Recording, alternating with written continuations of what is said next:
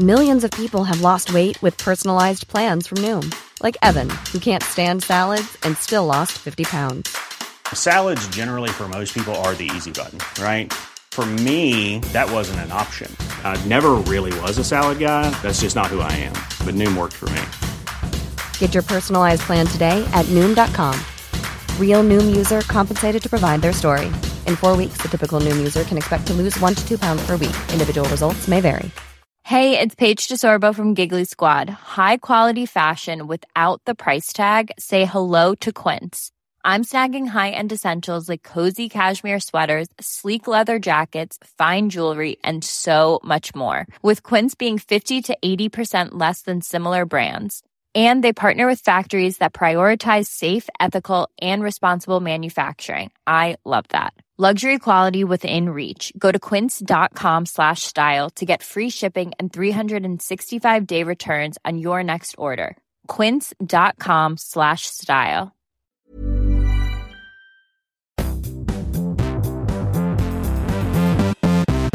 Hello and welcome to Recharge Wrestling. We are here to plug you in to the world of professional wrestling. I'm Keeney and I'm joined by Krusty and Fisher.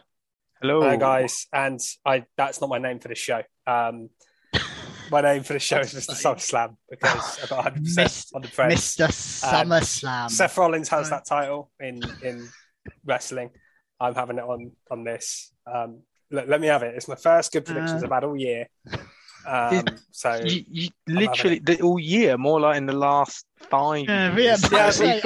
He's done one good on probably one of the most predictable pay-per-views, which I think just shows how poor you are.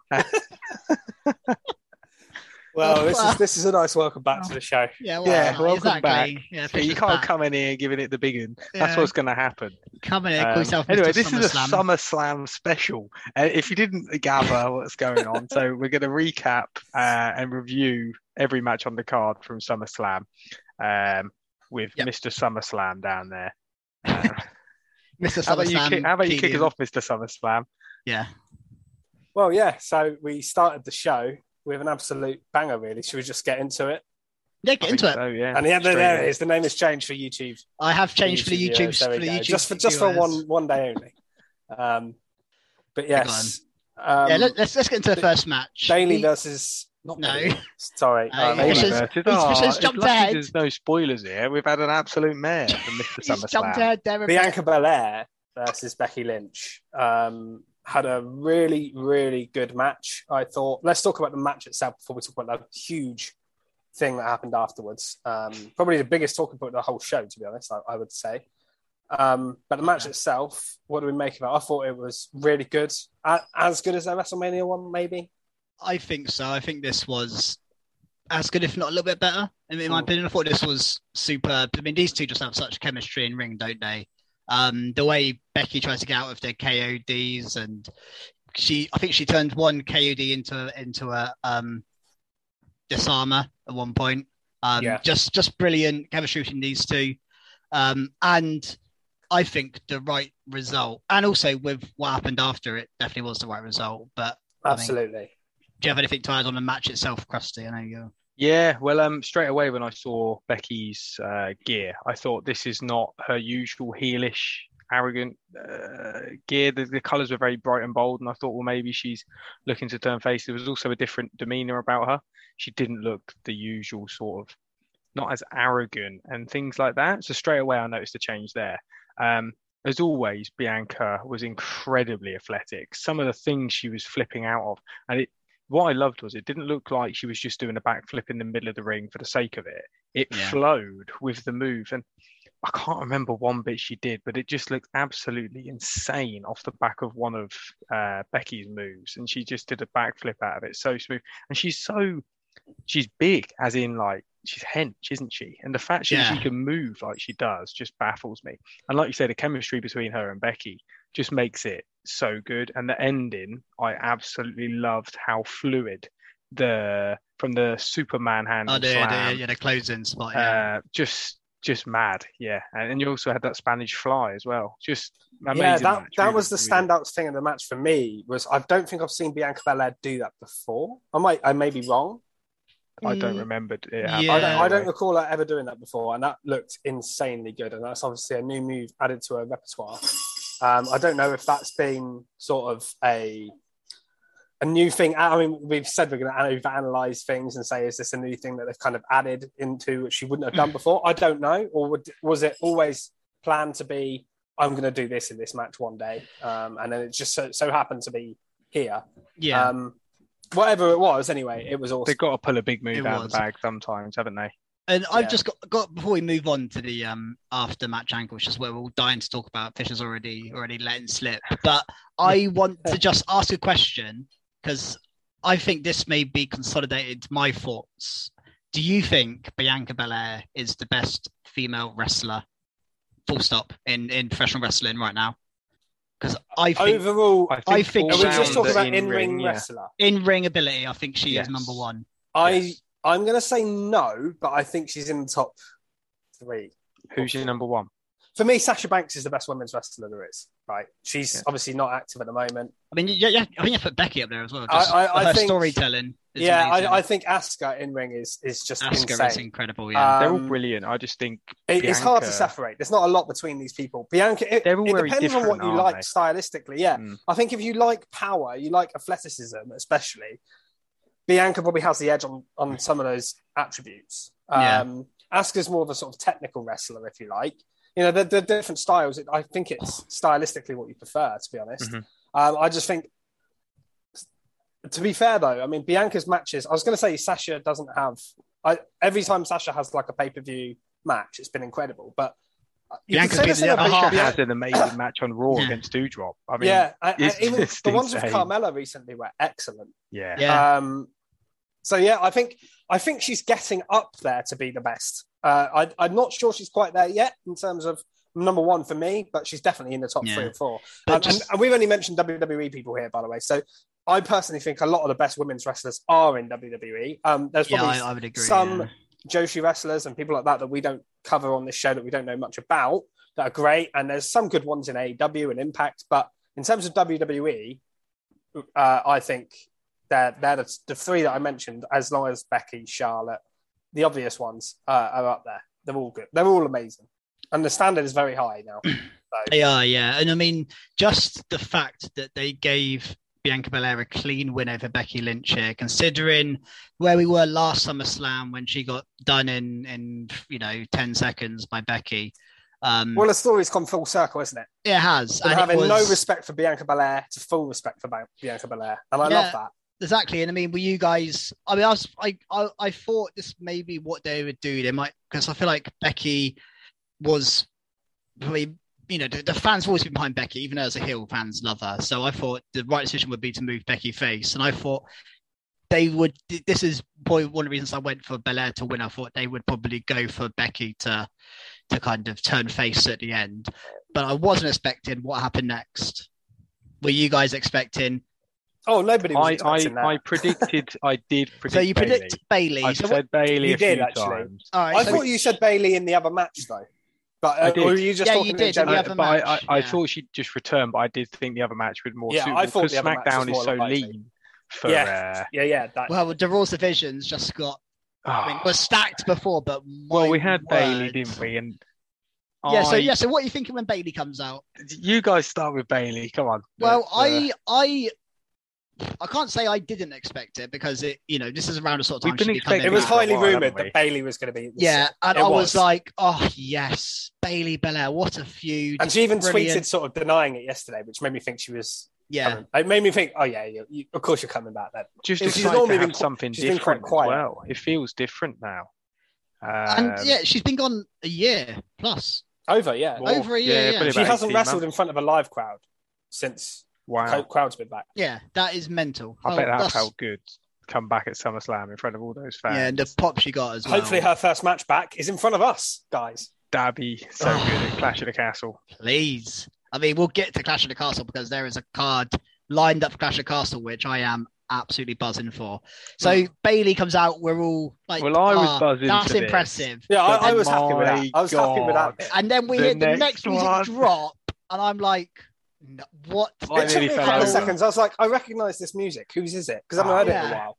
You know, because I she's was been gone a while. so And I was like, hang on a excited. minute. Dakota Kai. If we go back to how much I slaughtered WWE when she Yeah. got released, I was absolutely furious. Yeah. Triple H has not only put his stamp on it, he's like broke the table with the stamp. He's just Yeah. gone wild, hasn't he?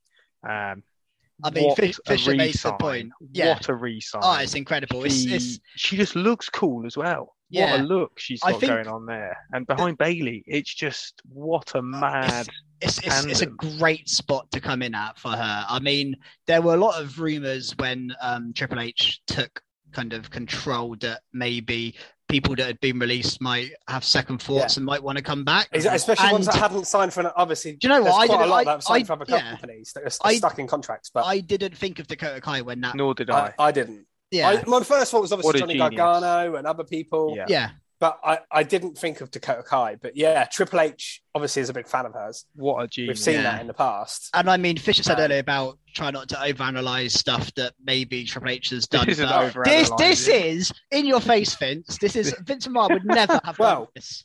Never. I also saw one thing. I said that I haven't seen a lot of news coming out of SummerSlam because I haven't really been active on Twitter. But one thing I did see today was apparently this stable was pitched by somebody in WWE to Vince McMahon a while ago.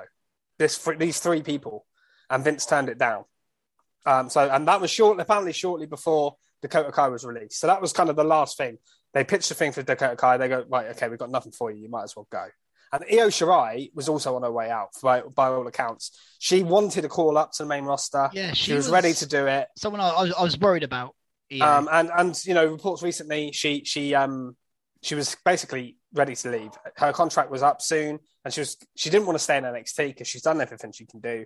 She wanted a main roster call up or to go, and she was probably going to go back to Stardom or something like that. So Io Shirai, if you hadn't watched, Io Shirai came out after Dakota Kai, just to Io blow our Sky.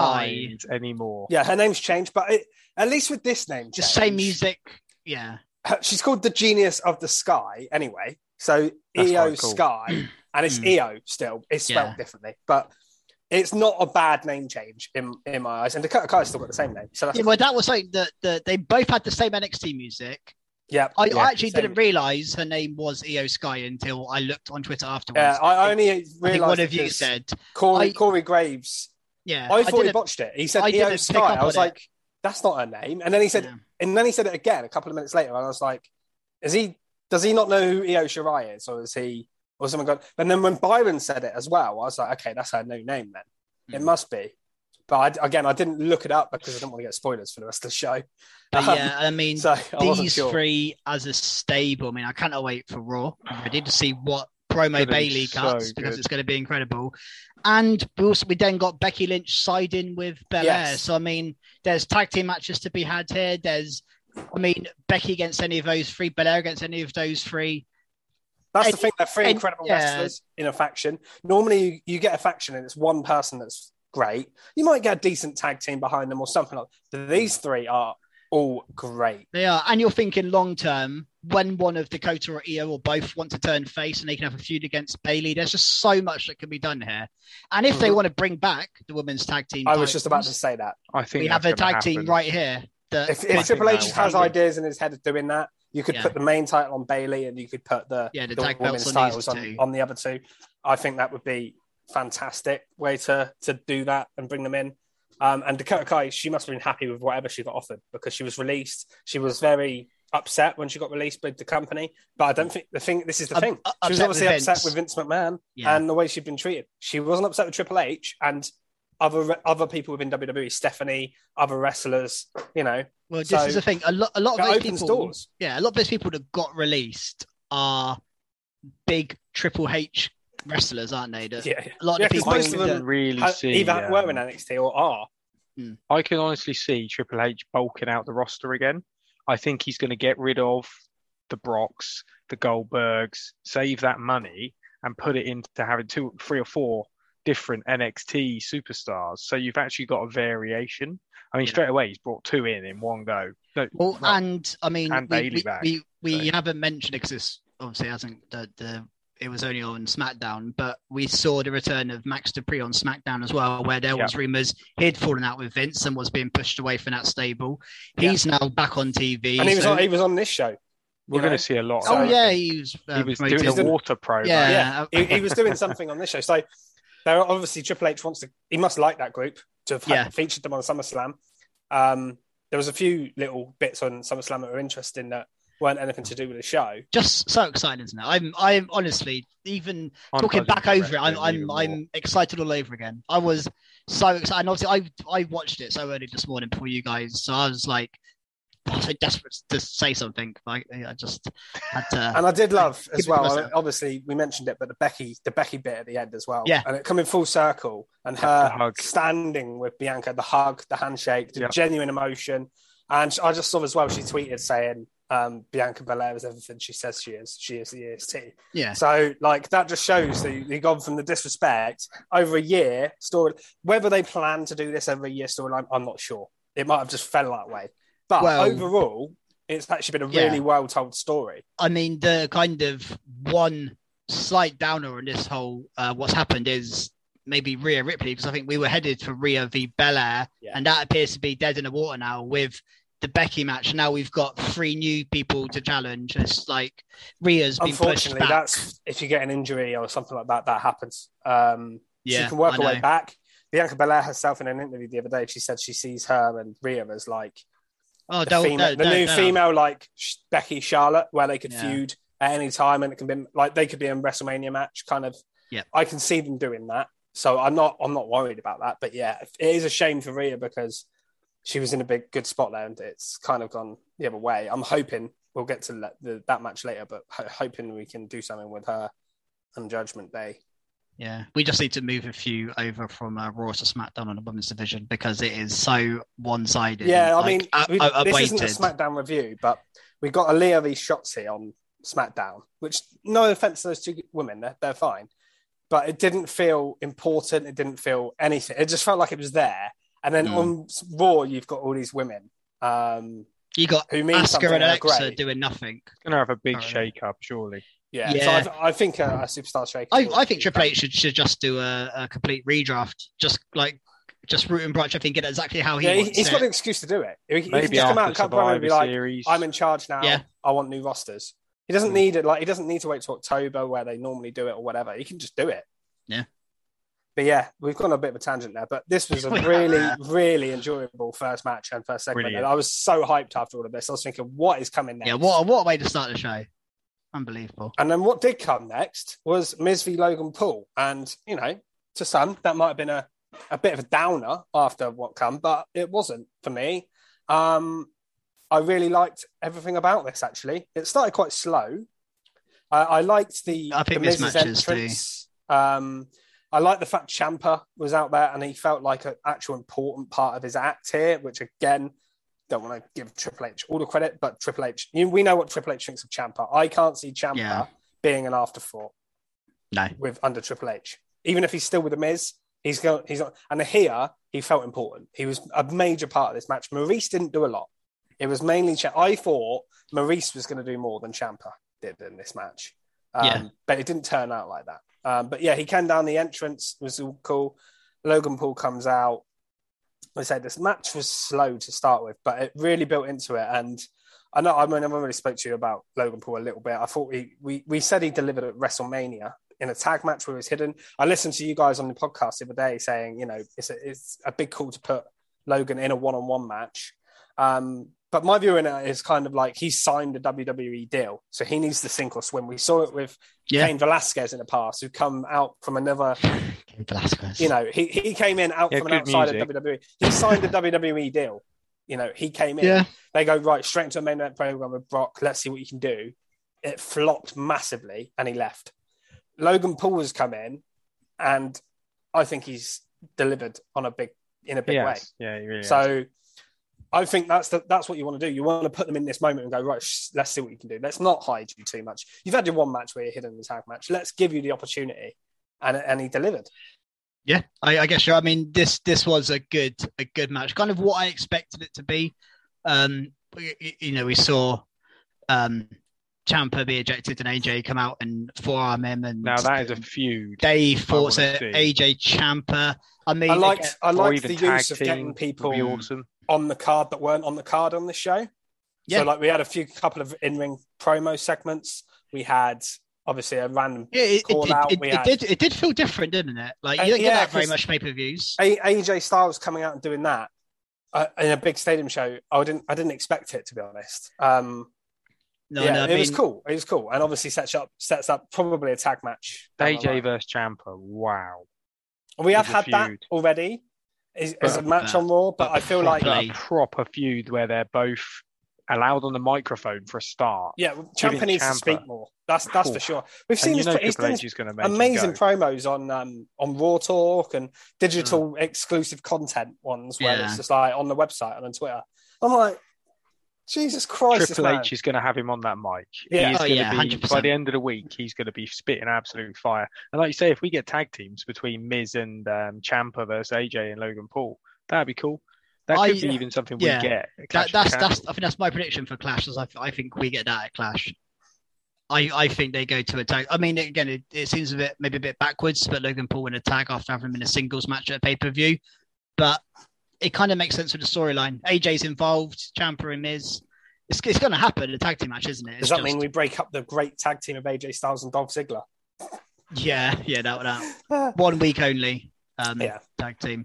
But yeah, I mean, we haven't mentioned it was Dispatch. Yeah, Logan Paul's dive off the Shane O'Mac style. Yeah, Shane O'Mac elbow drop. Oh yes, frog splash, wasn't it? Frog splash through the table.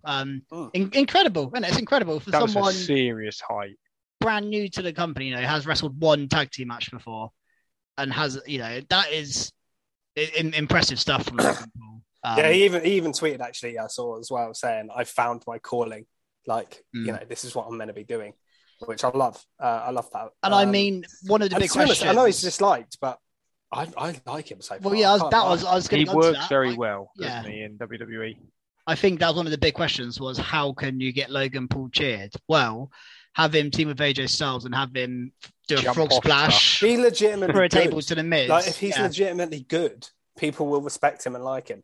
Yeah, that's all it normally takes. It doesn't, It's not rocket science normally. I know some people have. I mean, I remember hating Pat McAfee when he first came to NXT. Yeah, absolutely hated him. And then suddenly, within no time, I thought he was the best thing ever. Yeah, I know. Yeah, it's mad how it can change. I mean, interested to see how much we see of Logan Paul now on week-to-week TV. Hopefully, we get to see him a lot more. I don't think it'll be like all the time. I don't think he's going to be there every week. But that's fine. The interesting thing as well is he won with the Skull Crusher finale, didn't he? He used a lot of the Miz's moves in this, which I thought was good. He also used a phenomenal forearm. And then they said, has he been training with AJ? I thought he did some cool stuff in this match. Some really cool stuff.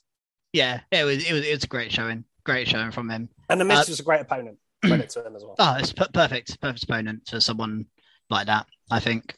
Then we had the US title match, Bobby Lashley and Theory, which is kind of a bit of a nothing match, really. When you look back on the night as a whole, this match I wouldn't have done this. I wouldn't have even done this match.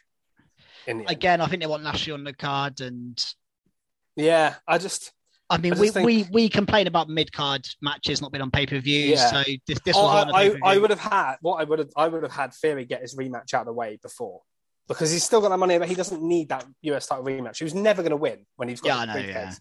So I would have just got that out of the way on Raw and given Lashley someone else to face on the card, like a Kevin Owens or someone. Like, do that. Yeah. Rather than, that to me, makes more sense. It was a waste of time having Theory in this match, because his whole storyline at the moment, I almost forgot that this match was happening. His whole storyline has been him walking around with a briefcase, smashing people with it, pissing off Roman, Brock, Drew, Madcap Moss, Dolph Ziggler, anybody he can, but not really Bobby Lashley. Like, it's not really been a thing. So I wouldn't have bothered with this match, and it was it felt like an afterthought on the card, to be honest. It was just that what we got was good, but it just didn't need to be there. Yeah, there's nothing special. And I think the only thing it did do though was really reassure fans that Lashley is a beast and could put out Theory in no time. Yeah. Hurt Lock is the most Made him protected, brilliant. one of protected submissions going currently. People, not only do people tap out with the Hurt Lock, they tap out very quickly, quite often. I love that. Actually, Yeah. Theory tapped move. out in seconds, which is good. And what's interesting actually is I saw a again, I don't know how reliable this stat is. So I saw this on Twitter, so this may be reliable, may not be. But apparently, Austin Theory is lost 8 matches in a row since winning Money in the Bank. He has not won since winning Money in the Bank. He's lost every match. They do that a lot with Money in the Bank, guys, don't they? I don't necessarily think it's the best way to go about it. If he's going to be a future champion, that's not the way to do it. But who knows? I don't think he will be, though. I that's my feeling, my gut feeling on it. We'll see. Whether that's the right or wrong decision is up for debate. But my gut feeling is he won't win the belt. And if he does, it'll be like the shortest reign you can possibly have. I think that's possible, yeah.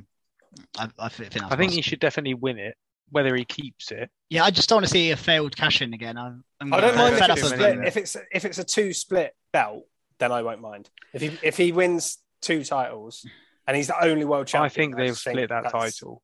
Yeah. I think if Drew wins at Clash, which spoiler alert, I think he might. Yeah. Then I think is the time to split it, because I don't think Drew needs to have 2 belts, and his gimmick isn't I want to win every. I think he'll just go, I'm on SmackDown, I'll keep the SmackDown title, thank you very much, and the other one will lead to a tournament or something like that. If Triple H books it like NXT, he'll do a tournament because he loved the tournament in NXT. I would love to see that. Imagine if we got a tournament building up to like the Royal Rumble, and then the final took place at the Royal Rumble or something like that for the world title. That'd be amazing. Or even you do the Royal Rumble match for the championship. They've done that before. Yeah, Triple H won it. Yeah, there you go. He loves Last time that happened. So yeah.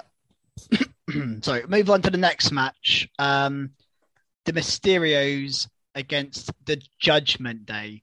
Now, before I just push it all over to you two guys, I have a few queries with this match. I know which one of them is. Yeah, so it's meant to be a no DQ match, and yet people stand on the apron and tagging in. It just doesn't make any sense to me. I hate that, especially when the heels are. If it's no disqualification, why are you standing on the apron and holding the tag rope and tagging in? Like, you can do whatever you want, shouldn't it? Yeah. Like, it just doesn't make any sense as to why that happened. And that, because it started as like a brawl, then like went back to like the tag. I was like, what are you doing? I agree. That is really it is a bugbear of mine as well. AEW really does stupid. those type of tag matches sometimes, and it pisses me off when they do it as well. Yeah, that was what. It's silly.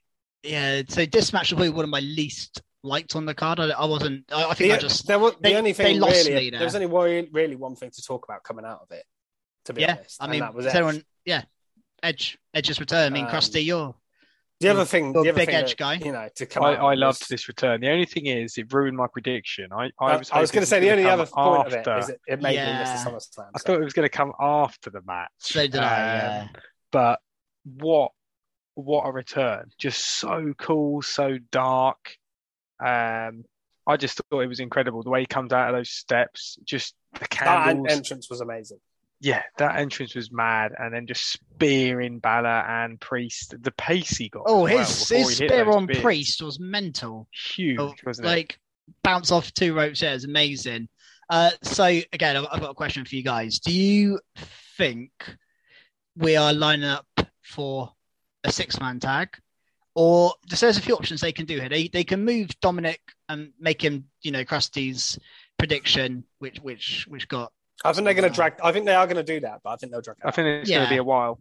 Yeah. Or so we could have a 6-man, and we could have a new member of Judgment Day. Maybe they get because they keep saying it. Or I've got a different idea. Because Rhea Ripley's been quite involved. Does Rhea Ripley get involved? I was going to say. I think they're going to do a 6-person. She keeps beating up Dominic. She can beat up, and I believe she can beat Dominic up. It's not for me. It's not far fetched. I think she could beat Edge up. I think she could beat Ray up.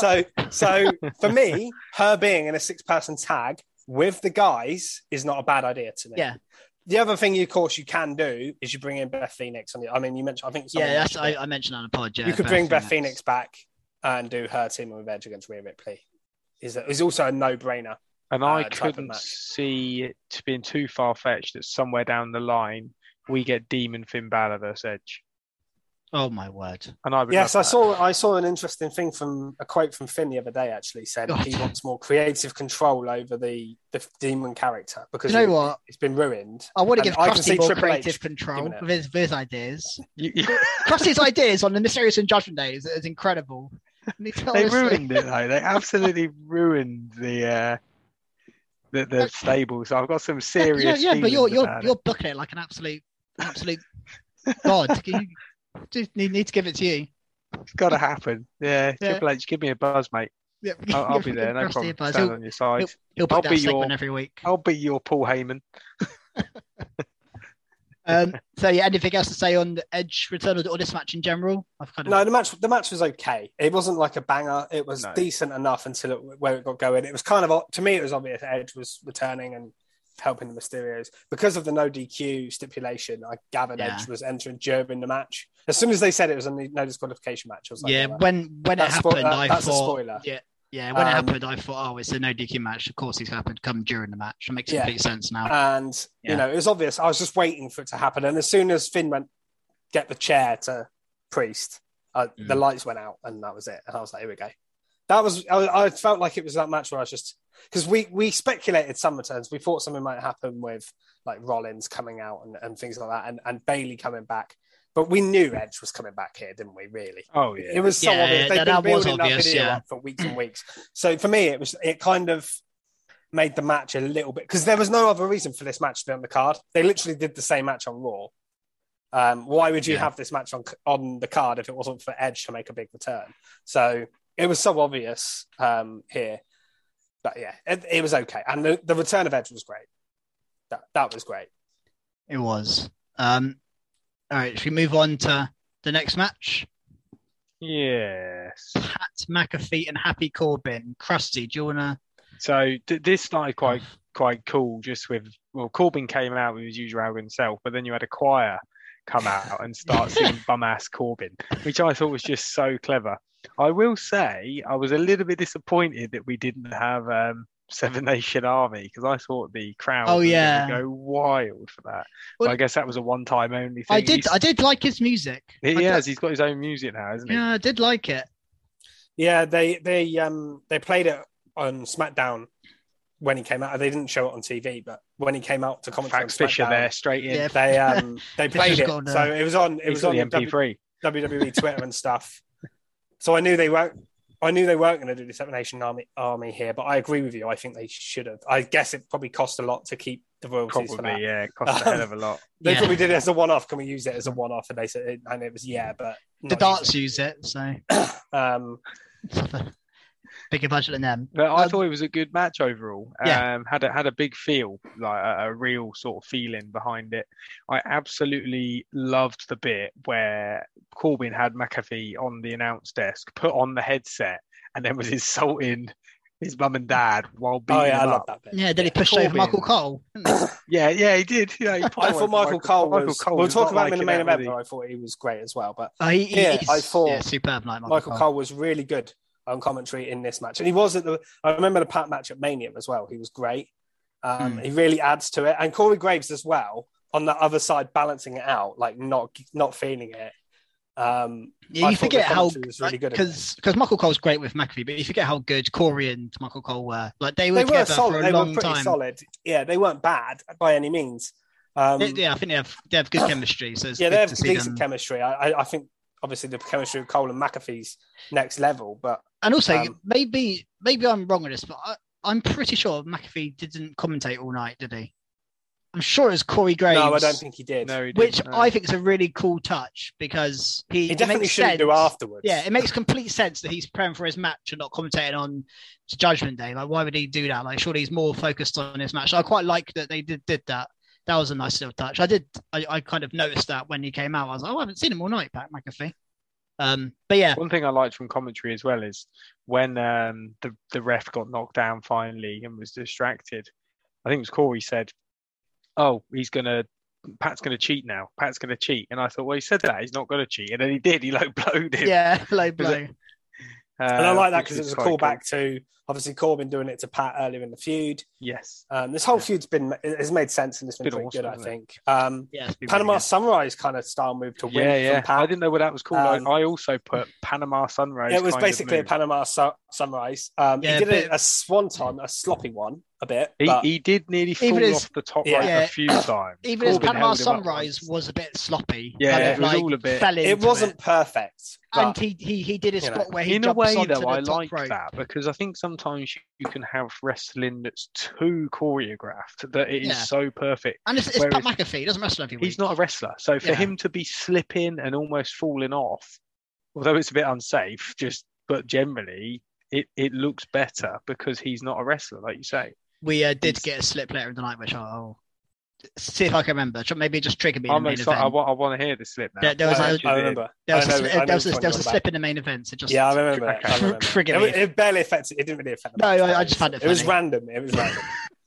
Yeah. It didn't have much effect. It wasn't Was it Jay Stephen Uso? Gerrard.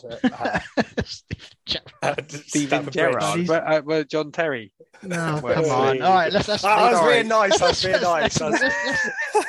This is a Sorry. wrestling podcast. To reviews back to the Champions League final there. I don't know what year it was. But 2008. Wrestling Um, podcast. Okay, it's been like 14 years. Anyway, anything else on Pat McAfee and Happy Corbin? No, let's move on to the little promo bit that happened in between. I think we can talk about that briefly. Yep. The next match. So Drew McIntyre comes out, which I thought was a smart move, getting him out in front of the crowd because, again, like I said, they got AJ out in front of the crowd, they got Riddle and Seth out in front of the crowd, and they got Drew out here, and he cut a really cool little babyface promo.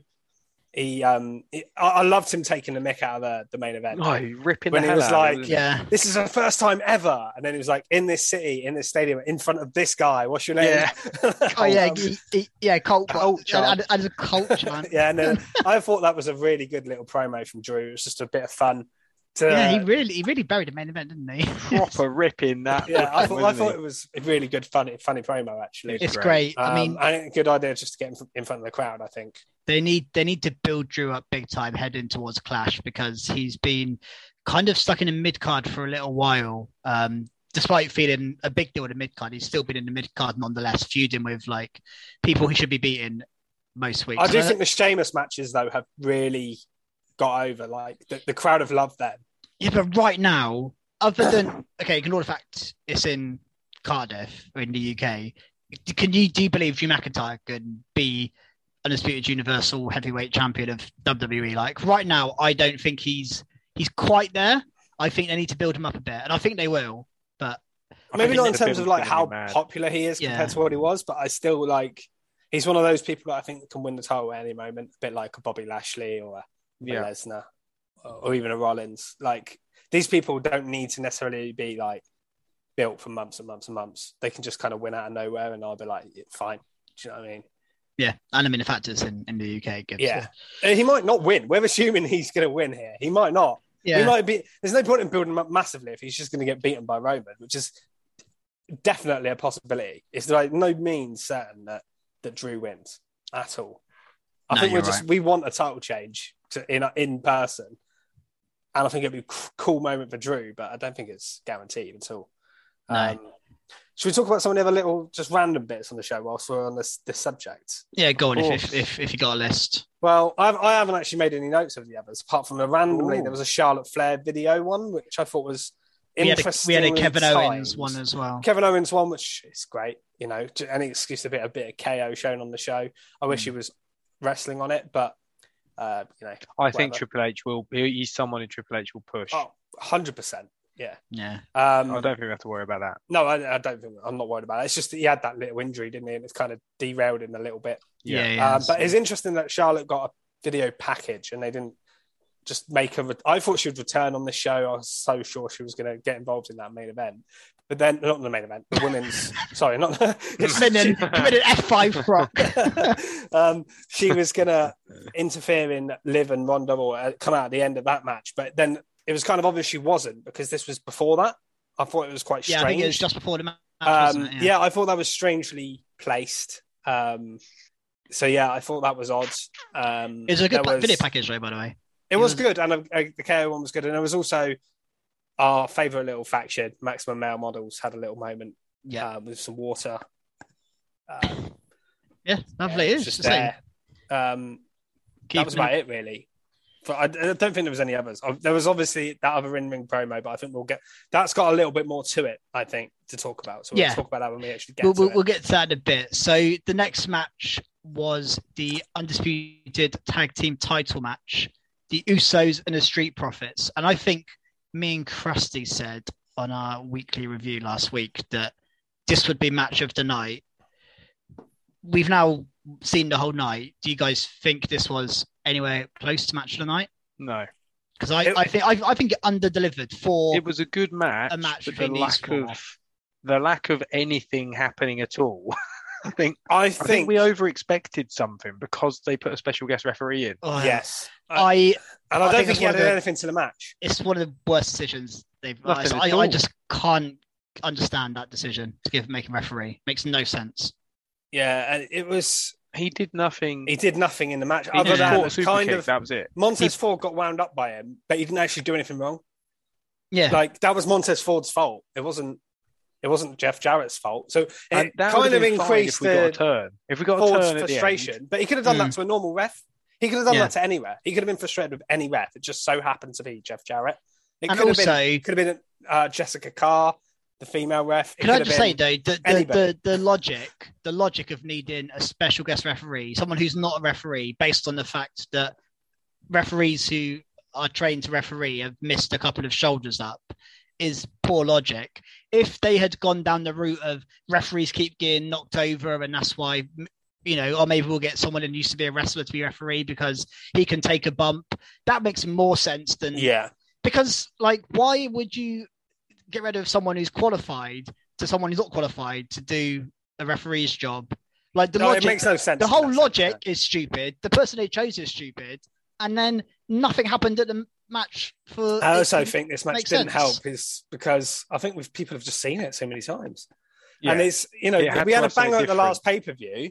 Yeah, and it should have been left there. But then not only that, every week on Raw and SmackDown, we've had them involved in some way or another. They've either been in six-mans with I think Theory that's people got to be it now, though, because it absolutely has it was a clean win. There was nothing wrong with it. Yeah.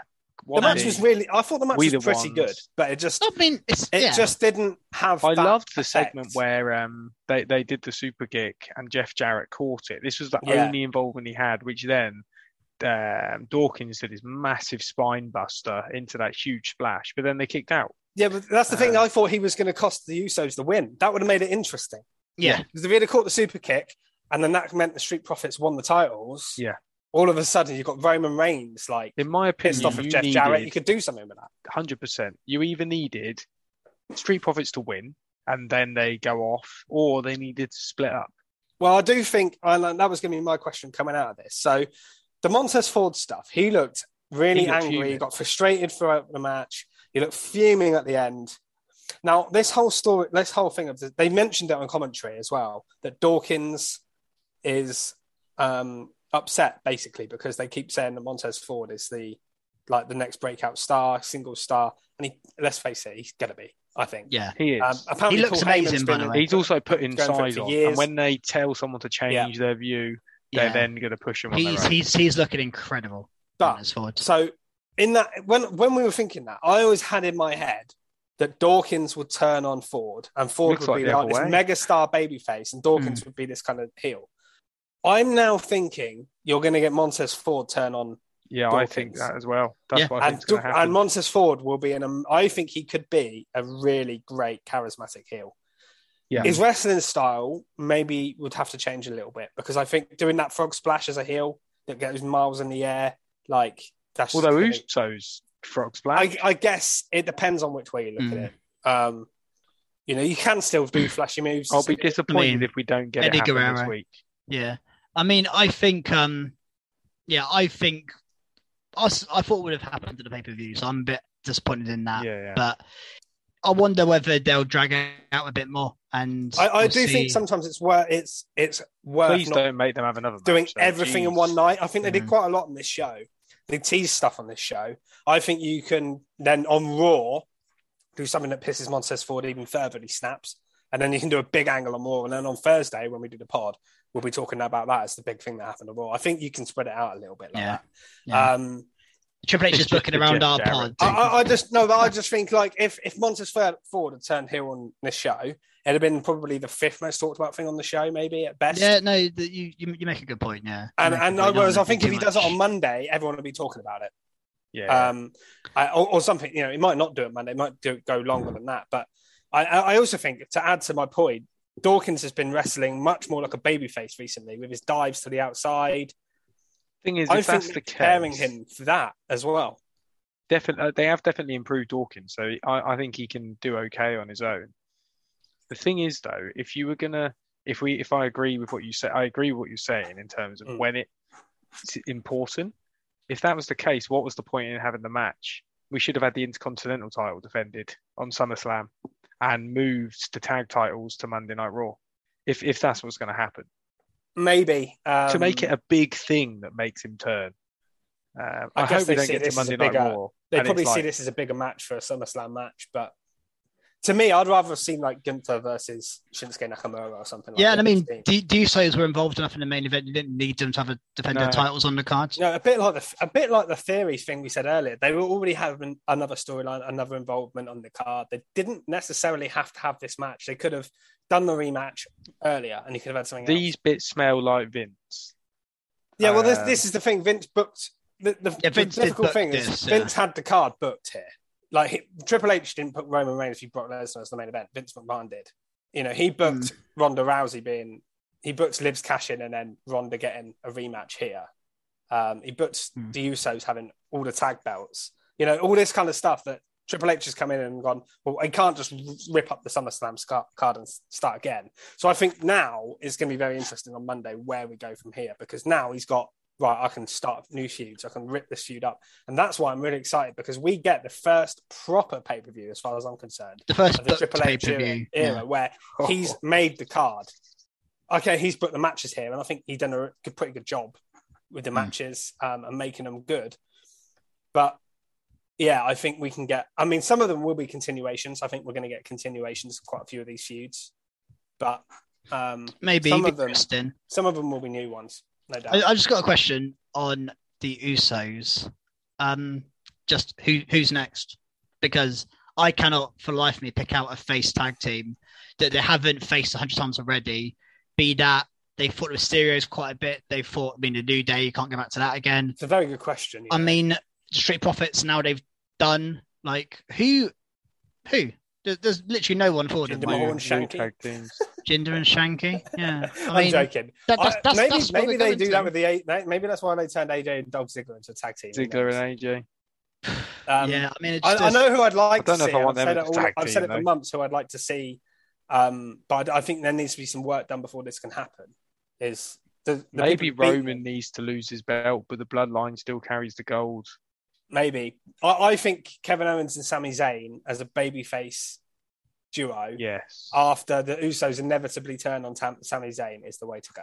Yeah, but that's a long way down the line. Yeah, it's not now. That won't happen next. So I agree with you. It's not next. That's the one I hope happens eventually. In terms of next, I'm not sure. Yeah, you make a good point, because I don't know. I'm happy with the Usos carrying the belts because they're workers. They're there every week. I'm more than happy. But they need to work against someone, don't they? There has to be someone. Oh, definitely. Yeah. Whoever we have, as long as they're wrestling, even if they squash a few. Yeah, I don't think Usos are going to lose the Jinder and Shanky and just keep going through teams for a while. If the Viking Raiders were baby faces, they would be a great shout right now, because they're being booked strong. Well, they did beat Viking Raiders within the last 6 months. They beat them for the belts. Yeah. I know, but I don't like them as babyface. I much prefer Viking Raiders as they are. I know, but all the Keeney's right in the sense of all the strong tag teams at the moment are heels. You've got like Judgment Day could be a great tag team champions. You could have the Viking Raiders. You've got even people like the Alpha Academy.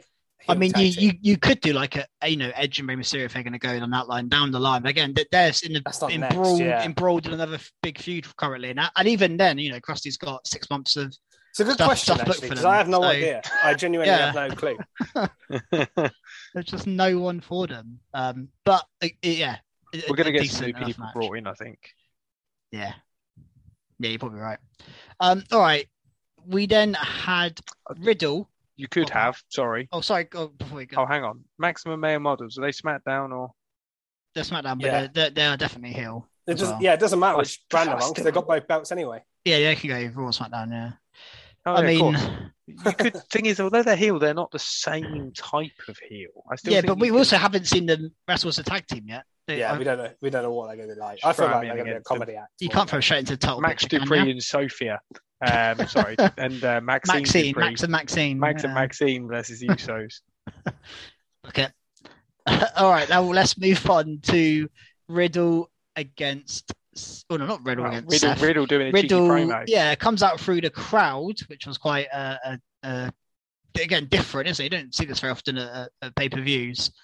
Sort of thing you'd see on a Raw maybe, and just calling out Seth Rollins, obviously playing up his kayfabe injury, and Seth coming down and just stomping his head, stomped in the ring, walks off laughing in his. I love his orange suit. Yeah, orange suit, and yeah, I mean, this match wasn't on the card for whatever reason. You know, we don't know why, whether this was a Triple H decision to take it off the card or whether, you know, who knows. Again, I don't know. It's a bit weird. Whether Fisher has it as an injury update. Well, yeah, from what I heard, like I say, the plan is he wants to do it at Clash of the Castle for some reason. I'm not complaining because that'll be a banger match we get live. And at least we know we're going to get Rollins on the card if that's the case, because that's the perfect scenario for us, especially for Krusty. I'd cry if he was. But I have to say, this for me was a little bit of a skid marky segment, purely because I liked it in isolation. I wouldn't skid mark it; it wasn't that bad. But in terms of the show, why did this happen? Because it was basically the same angle as we got on Raw, and this isn't WWE's fault in a way, but it kind of is. People were expecting something big on this show with Seth Rollins. I was expecting something big after the Twitter we just got the same angle again, and that was it. That was what I thought. I thought what was going to happen is Riddle was going to come out. He was going to say that. I was surprised to see Riddle. I was like, okay, cool. Seth's going to stomp him, and then like Triple H is going to come out or something and be like, right, Seth, you want a match? You've made a statement. I've got an opponent for you. He brings someone out, Johnny Gargano, someone like that. I don't know. Could be someone already on the roster, but a shock would have been cool. And then he has like a little impromptu 10-minute match, and that would be awesome. But for me, I was just like, oh, okay, is that it? It was a bit like that after the stuff on Twitter. Was cool and ranting everything, and raving, and then Triple H saying, I hear you. Yeah. So what did he hear? It just was nothing. He heard and said, Riddle come out. Yeah. It was almost like he gave Riddle a ticket so he could run to the ring. I mean, he just wanted to keep them fresh in our mind, and this was earlier I said I like the fact they involved people that weren't on the card on the show, but the problem was they were on the card originally, and just doing the match would have been better than what they did. So for this one, I actually disagree. Just Seth coming out and just talking rubbish about Riddle for a bit, and then I don't know. I didn't get why they did this. To me, it was a waste of time. No, and I'd rather, because I was thinking, there's not that long on the show left. Are we going to get anything from Seth? And if we'd have just got nothing, I'd have been like, okay, Seth wasn't on the show. That's a bit weird. But I wouldn't have thought, that was a waste of time. Whereas here, because they actually used him, and they used him to do exactly the same thing, I was actually more disappointed with that than them doing nothing, I think, in the end. Yep. All right, should we move on to Liv and Ronda Rousey? Yeah. Because I think this might be a match where we're a bit split here as a trio, because I think we might have different opinions on the ending of the match. I don't really like the decision. But what did you make of the match itself? Because I think me and Krusty said, and I think you probably agree, Fish, this was a very hard match to book, because you don't want Linda to Linda? Is Linda booking it? Is Vince passed on to Linda? Is that part of the settlement? Where does that come from? Jesus. Liv? I think I got Liv and Ronda combined for Linda. If Linda starts booking WWE, that's when we've got to start watching. You don't want Liv to have a short title reign like a Nikki ASH style, and how can you have Ronda Rousey lose clean? So this is a hard one to book. So it was interesting coming into it. I mean, Ronda Rousey was kind of in control for a lot of it. I guess Liv had a bit of offense. It wasn't too bad. But I guess the real talking point here is the ending, unless anyone else has anything about the match itself.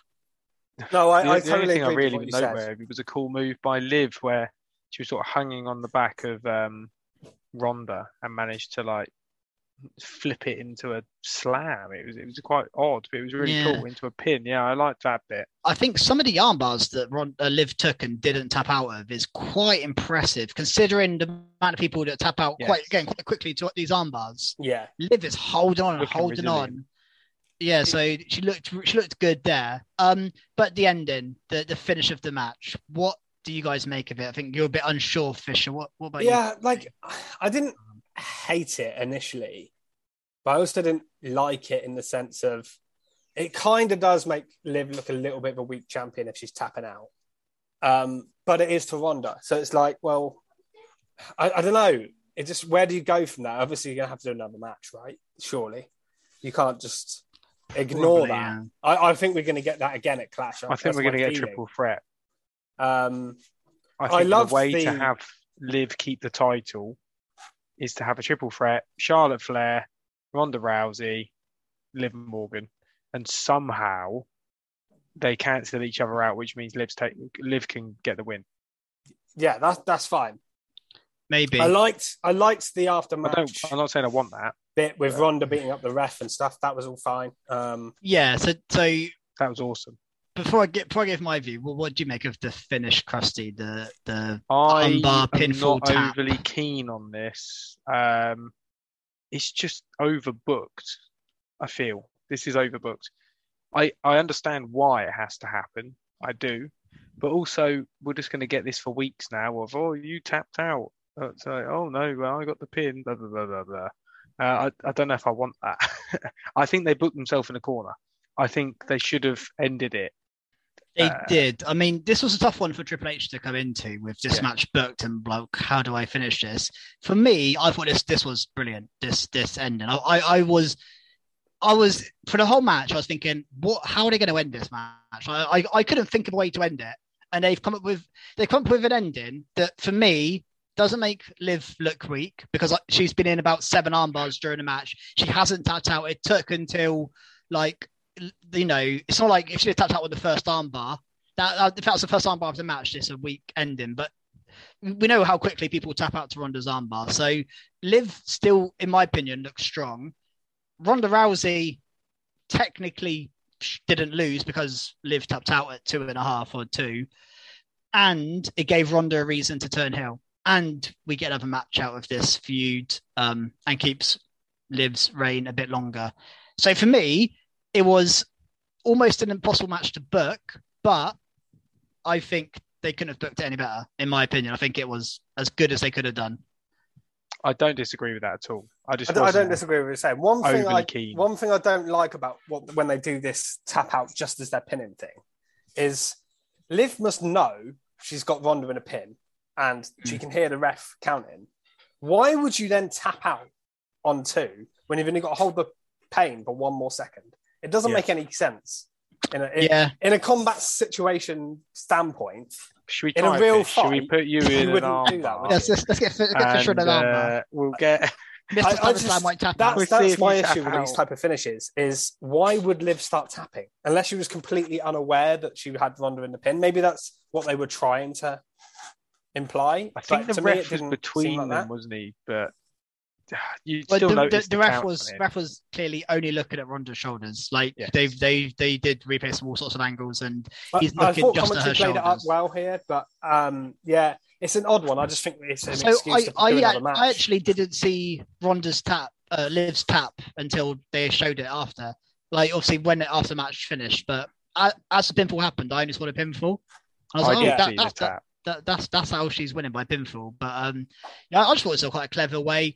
It is clever. I think when you look at it from a logical standpoint, I just think if you're Triple H and you've got like a week to book this finish for this match, like what do you do? Like, I other than bringing Charlotte Flair back, and doing doing a Bayley return in this match, you could have done. That's what we speculated. That's one way out of it, but. If he obviously had plans for Bayley somewhere else and who knows what Charlotte Flair's situation is, then I think his hands were tied. And I think I mean, we'll probably get to see Liv and Ronda at Clash at the Castle. So again, I do look at all of this a bit selfishly at Clash at the Castle card viewpoint. So yeah, I'm happy with it as we get Fisher's face back on camera. Sorry, yeah, I didn't realise John Cena was due on SummerSlam card, but you just couldn't see him there. It's like the I'm Edge's trying to work entrance. at an angle. Lighting issues. Better now. Right. Is there anything else on there before we move on to the main event? No, it's just, like I said, I didn't actually say much about the match itself. I thought the match itself was quite good.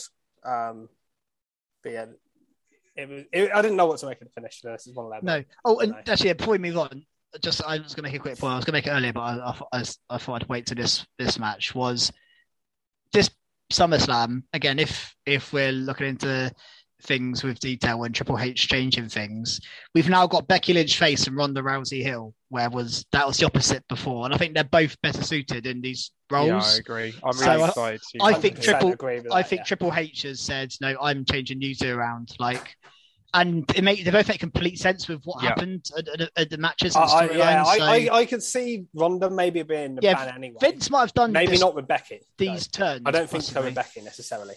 Yeah, I think with Ronda, I think it might have headed that way anyway. Eventually, whether it would happen now or not, I don't know. But yeah, I agree though. It's definitely a smart decision. They both work in those roles better. Yeah. And then this isn't not a SmackDown review, but Ronda doing a promo the other day. It was bad. And then she had to go a fan for telling her to shut up. So it's not very face. If she's heel, I think it suits her better. Yeah, and maybe now we're on a collision course for Mania of Becky and Ronda in their proper roles in a one-on-one match that we haven't. Before we didn't get the main event as well, there was one other little random bit that happened on the show, and Kane come out for some reason. I know it's his home state and he's the mayor. Yeah, I know. Dressed in a suit as a mayor and still doing the fire. I just don't care about Mayor Kane. If he's Kane, the character Kane, I care. If he's Mayor Kane, no. Yeah, but maybe the people in the arena care, and that's why they do a little bit. But I don't know. I think they'd care more. I think they'd pop more if the character come out than suited Kane. But whatever. It's just a random little thing to add. Again, another random thing that happened on this show that was a bit random. That was my Kane impression. I missed it. Missed your Kane impression. What do you do? I don't want to do it again. You do a better Kane impression than Kane these days. I watch back on YouTube with everyone else. Yeah. What like and subscribe. Specifically for my Kane impression. Yeah, if you're going to subscribe for anything, you're all going to be very disappointed. Sorry. All right, let's go on to the main event. Roman Reigns, Brock Lesnar. And Brock's tractor. Last man standing. Yeah, so Brock's tractor. I mean... I think I said on the pod last time that I was most looking forward to McAfee and Corbin. And I think I was in the build-up because I thought I was really looking forward to that. But then when the entrances are happening, I've got goosebumps. Like, I am so excited for this match. They can always do it to me, WWE. They can just throw Brock and Roman anywhere and I will hammer it the whole build-up. You're Vince's best customer, aren't you? I will hammer it, and then as soon as I get what you mean, though, because it's and I am like, oh my god, never here book we this go. match again. And then when it happens, I'm like, oh my god, this is amazing. Yeah, and I was so excited. Roman's entrance is like just amazing, and then Brock with his bloody tractor. I mean, we've seen Stone Cold come to the ring in milk floats, whatever, before beers or whatever. He's driven to the ring in loads of things, but a tractor I think might be a first. I was surprised by that, and I mean, this match was chaos. This match, but I absolutely loved it. I mean, even before what did you we guys got into it, I just loved when Brock got the microphone and introduced himself as a big ass country boy. That was so cool. I mean, he made the crowd pop. And then he threw the mic and Roman caught it. It was pretty cool. That was a great catch, by the way. Yeah. Brilliant catch. And then the way he started the match, just jumping off of it onto Roman. There was some different things in this, which were just really cool. It was a very unique match, I felt. It wasn't just 20 suplexes and like 5 No, I thought this match was great, to be honest. It was banging, wasn't it? I didn't have that high expectations going in, mainly because the WrestleMania match under-delivered. It was the main event. WrestleMania was a good show. That was at the end of it, a long weekend, and it was just there. It was like, why did this happen? So then when this match was back again, it was just kind of like, well, whatever. And last man standing matches can be a bit slow, purely because you have to they're wait not going to for go down. 8, 9 they're not going times, to. Yeah. First of all, you have to wait for them to get up from 10 counts a lot, which is slow anyway. But also, it takes a lot to get people down for 10 of that caliber. So you're in for a long sort of slog of a match. But I thought the first few minutes of it were a little bit boring in that sense, because it was kind of basic moves on the outside. Then they'd get up at 6 or 7, kind of up the ante a little bit, because he's getting up from that. Well, and also Brock absolutely dominated for the first half of the match. I feel like Roman barely got moving, absolutely annihilated him. I think things took an interesting turn once Brock got in that tractor. I was like, okay, what is he going to do? And when he lifted the ring up, I couldn't. That was amazing. Roman went absolutely flying. That was a really cool spot. Something I've never seen before. Yeah, what did we see? I'm still baffled. He lifted the ring up with a tractor. What? What is going on? That worked so well. The mat he'd already rammed it, and the mat was I think he's going to rammed it. I thought he was just going to push the ring somewhere. I was like, he can't go into the crowd. I don't know what he's going to do. He's going to squish Michael Cole or something in a minute. But it was mental. I mean, just quickly, the Brock slipped on the he tried to jump onto the rails and slipped off. And the commentators mentioned it, he's going to take this and anger out on Roman Reigns. Yeah, I did find that funny. But obviously the ring's insane, and we got Usos obviously involved. We got Theory a bit later on, but we also got an F5 on Paul Heyman through a table. That was amazing. Paul Heyman taking a table F5. Jesus Christ. That shows how much he trusts Brock Lesnar, by the way. Jesus Christ. That is Paul mental. Heyman to let him do that. I could not believe that. I was stunned when I saw that. This match had everything in the end. Obviously, you knew the Usos were going to get involved at some point as well. Theory getting involved as well. Like anything that could happen. And it didn't also feel overbooked. It felt I thought chaotic, it was unbelievable this match. But it felt how it should feel, really. I thought it was awesome. I really did. I mean, the way Brock throws those Usos around is insane. Again, how is he not injuring people? He knows what he's doing. And there was one suplex he did to Roman.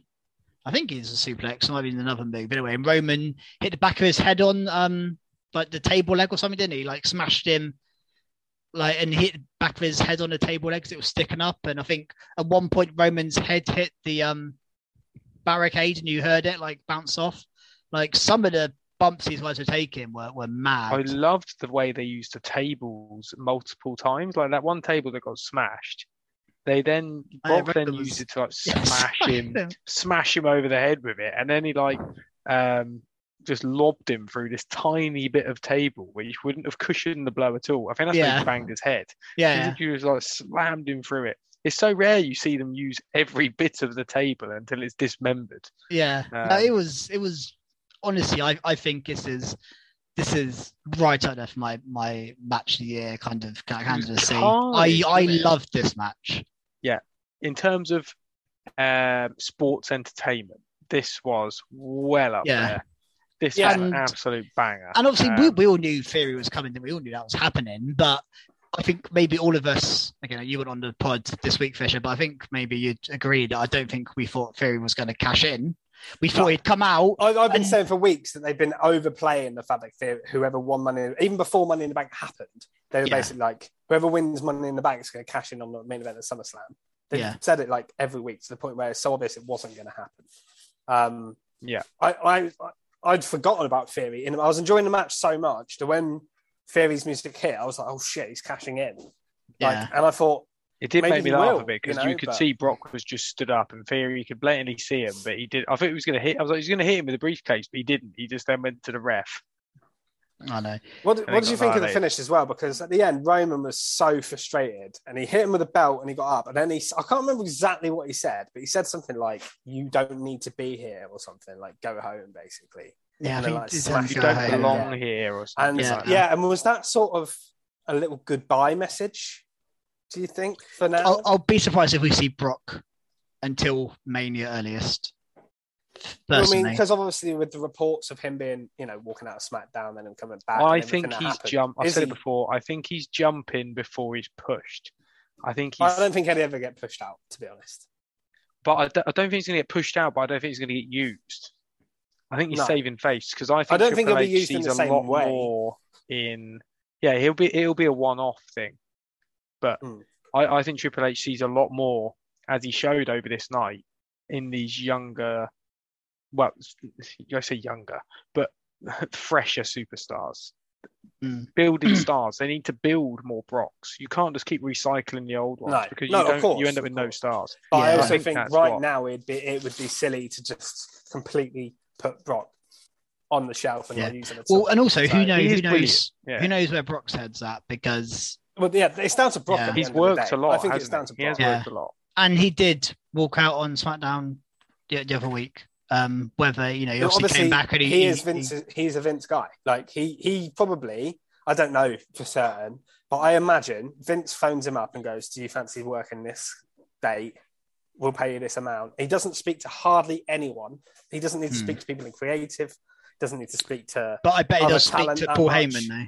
Yeah, obviously, Paul Heyman, of course. But and to be honest, Triple H looks like he's getting Paul Heyman working closely with him, which might help in terms of keeping Brock happy. But it would, before I would think Brock didn't deal with a lot of people in WWE. He'd turn up to work. He'd ask Vince what he wants from him. He'd obviously have to work with people that are writing angles and whatever, and the talent he's working with, and that would be about it. I don't know if he had much interaction with Triple H and Stephanie and everybody else. He might do. I don't know, but so for me, I do think that's a bit wrong, though. I don't think people should be put on a pedestal like that. No, but I think it's the case with a lot of people. Like, I think Vince he comes to work and he basically speaks to Michael Cole, and that's it. Like, he doesn't. A lot of the time, he doesn't know what's going on with the talent. That's why he gets the. I think that's good, though. That's how it should be his role. It depends on what your role is on the show, I guess. But Brock's not there week to week. I'm guessing he probably does speak to some of the locker room that he's built up relationships with. I've seen pictures of him sat in the ring after the Summerslam, so I don't think he's that salty. He looked quite happy with himself. Well, these days, he seems a lot more mellowed and chilled out than he used to be. Yeah. I think that, maybe we're getting the wrong impression of Brock in that sense. But I mean, he's also getting paid an absolute shit ton. That's like, it's going to be, you're working, 5 days every 6 months and you're getting paid insane amounts. It's not a bad position to be in from his point of view. He's probably got one of the best well, that's why I can't see him. He seems to be enjoying himself and he's getting paid a lot of money. That's why I don't see him completely quitting. At the moment, the thing is, I always think about... I don't want you here. When we think about Brock, I can't get out of my head last year when we had him holding on to belts and never being there. That pissed me off. Mm-hmm. The last 5 months or so, I've actually really enjoyed him. And I do like having him around. Face Brock's been awesome. I have enjoyed that. But it's difficult for me to let go on what we did have coming back. Because Roman's kind of doing that now. Well, Roman is. I've slated Roman for it. I know. I've not liked it, not one bit. That's why we want Drew to win the belt. I mean, Drew even called him a part-time champion, didn't he? Well, I wonder. Because I mean, Roman is the biggest thing in professional wrestling, but definitely in WWE. Full stop. He is the biggest act by a country mile, because we've got a show here of the top talent they've got to offer us. And I don't care what anyone says, Roman Reigns is the biggest deal by a long way. Like, when he comes out, everything he does just feels more important than anyone else. He's just that far ahead of everyone else, in my opinion, right now. And he's obviously got a reduced contract that he agreed with Vince. And I just wonder whether Triple H might be saying to him, well, actually, I want you to work a lot more than that because we need you. You are, like, again, Vince had obviously done a deal with Roman, and I wonder if Triple H can do anything about it. And maybe Triple H says, okay, if that's going to be your deal, then you can't be champion because I can't have you working. I can see that more happening than the other way around. Like Roman, I don't see Roman's contract. But then would Roman? Because I doubt Vince said that to him, saying, because Vince always says, "Oh, you can be champion, and we'll just bring him for the big events." And maybe Triple H is saying, "Well, either if you want to be champion, mate, you got to be here more often." And I don't know. Obviously, I don't know Roman at all. Who knows what his mindset would be if he was given that ultimatum. But be interesting to see if we see more of Roman, or whether he carries on with his schedule going forwards.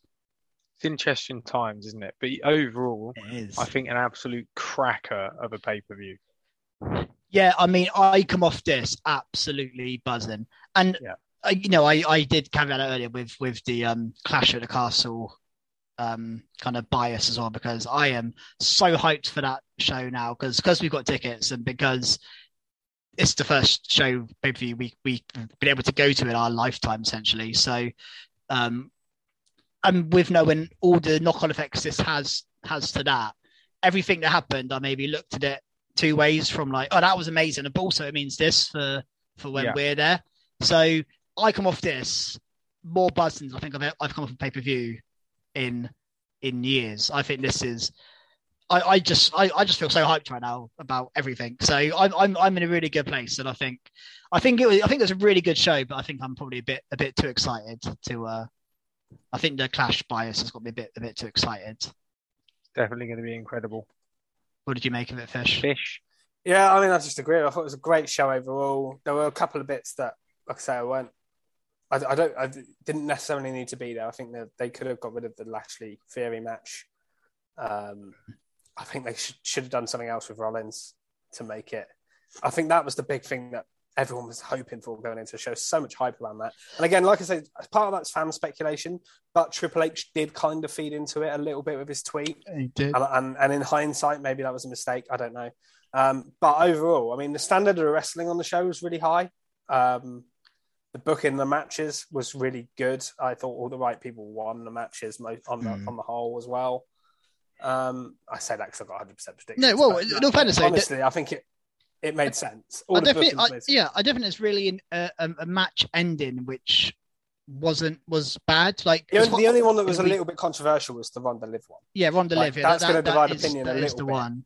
But other than that, all of the other matches, okay, a lot of them had interferences or something happened in them, but they all made sense. It wasn't just for the sake of it. And obviously, the opener, I think the biggest thing for me on the show was seeing Dakota Kai and Io Shirai on that main roster has given me hope that not only NXT call-ups can happen and they're going to be good, but also returning superstars that have been released. People may look at this now and go, yeah, because we've heard that. We heard that there were people out there thinking about it, but already, we've now seen it, the first show, Dakota Kai's back. To me, that is a big statement. Even though her on herself isn't the biggest statement in the world, the fact that she was recently released, but Triple H has brought her back, that's the kind of thing that makes me excited for the future, because I think that can open the door for many others. Obviously, like we've said before, there's quite a lot that have signed to other companies. So, Tony Khan's had to come out saying that Adam Cole's here for 5 years. He's not going back just because Triple H is in charge and Triple H loves Adam Cole. That's not going to happen. We know that. We weren't stupid enough to think that they were all just going to suddenly jump ship again.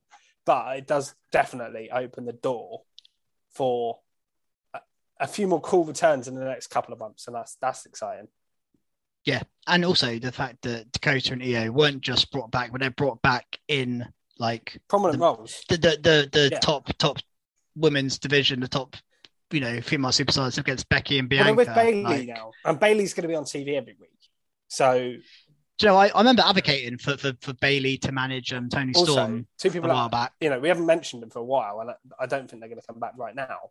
But what does this mean for Sasha Banks and Naomi? Even them, Triple H is a massive fan of Sasha Banks. I'd be surprised if they don't come back now. I really was thinking earlier when we were discussing the three. You mentioned a tag match. Really, you could do with a third person with Belair and Becky. That could easily be Naomi or Sasha Banks. Yeah. I mean, I would not be surprised if we see them two return.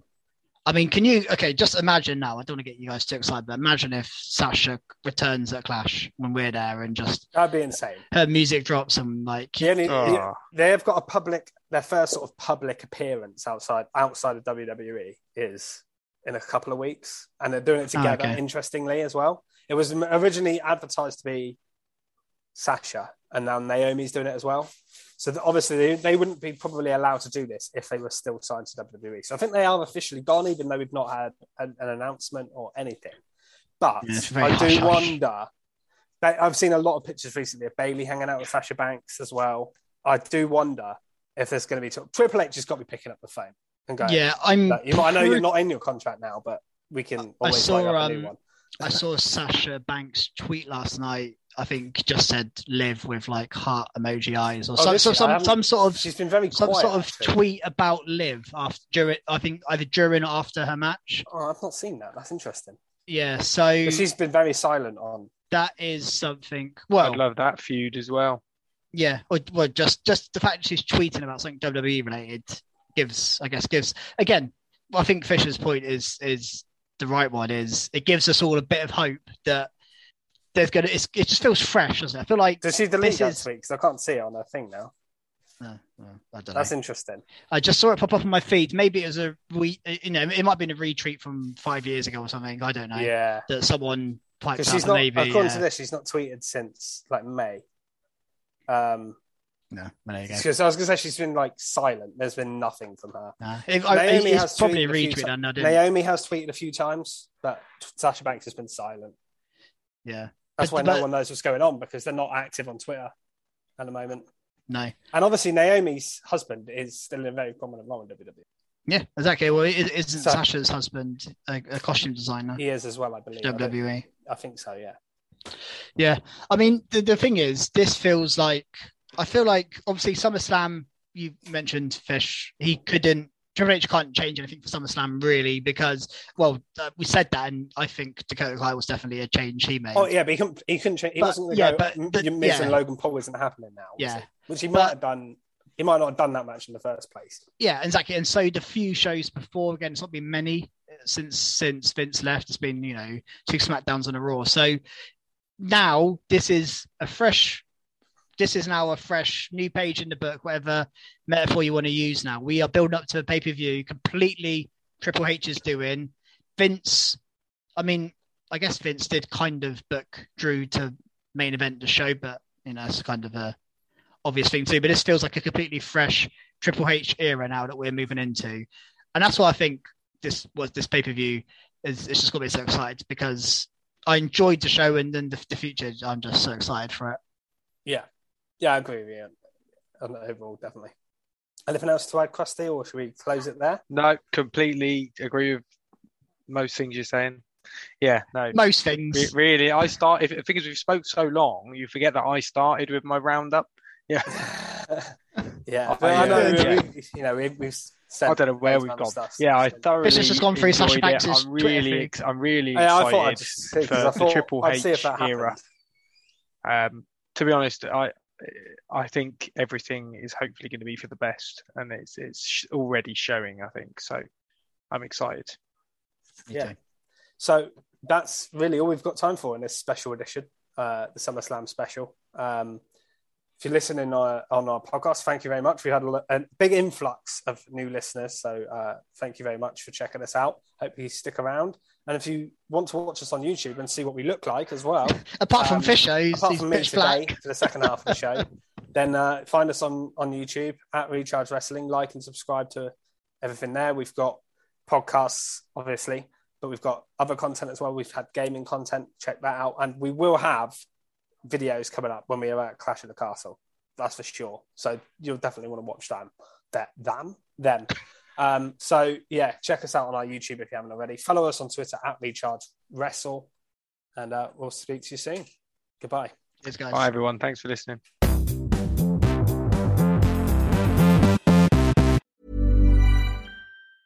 Hey, it's Danny Pellegrino from Everything Iconic. Ready to upgrade your style game without blowing your budget? Check out Quince. They've got all the good stuff, shirts and polos, activewear, and fine leather goods, all at 50 to 80% less than other high-end brands. And the best part? They're all about safe, ethical, and responsible manufacturing. Get that luxury vibe without the luxury price tag. Hit up quince.com/upgrade for free shipping and 365-day returns on your next order. That's quince.com/upgrade. Hi, I'm Daniel, founder of Pretty Litter. Did you know cats tend to hide symptoms of sickness and pain? I learned this the hard way after losing my cat, Gingy. So I created Pretty Litter, a health monitoring litter that helps detect early signs of illness by changing colors, saving you money and potentially your cat's life. Pretty Litter is veterinarian developed, and it's the easiest way to keep tabs on your fur baby's health right at home. Go to prettylitter.com and use code ACAST for 20% off your first order and a free cat toy. Terms and conditions apply. See site for details. Planning for your next trip? Elevate your travel style with Quince. Quince has all the jet-setting essentials you'll want for your next getaway, like European linen, premium luggage options, buttery soft Italian leather bags, and so much more. And is all priced at 50 to 80% less than similar brands. Plus, Quince only works with factories that use safe and ethical manufacturing practices. Pack your bags with high-quality essentials you'll be wearing for vacations to come with Quince. Go to quince.com/pack for free shipping and 365-day returns.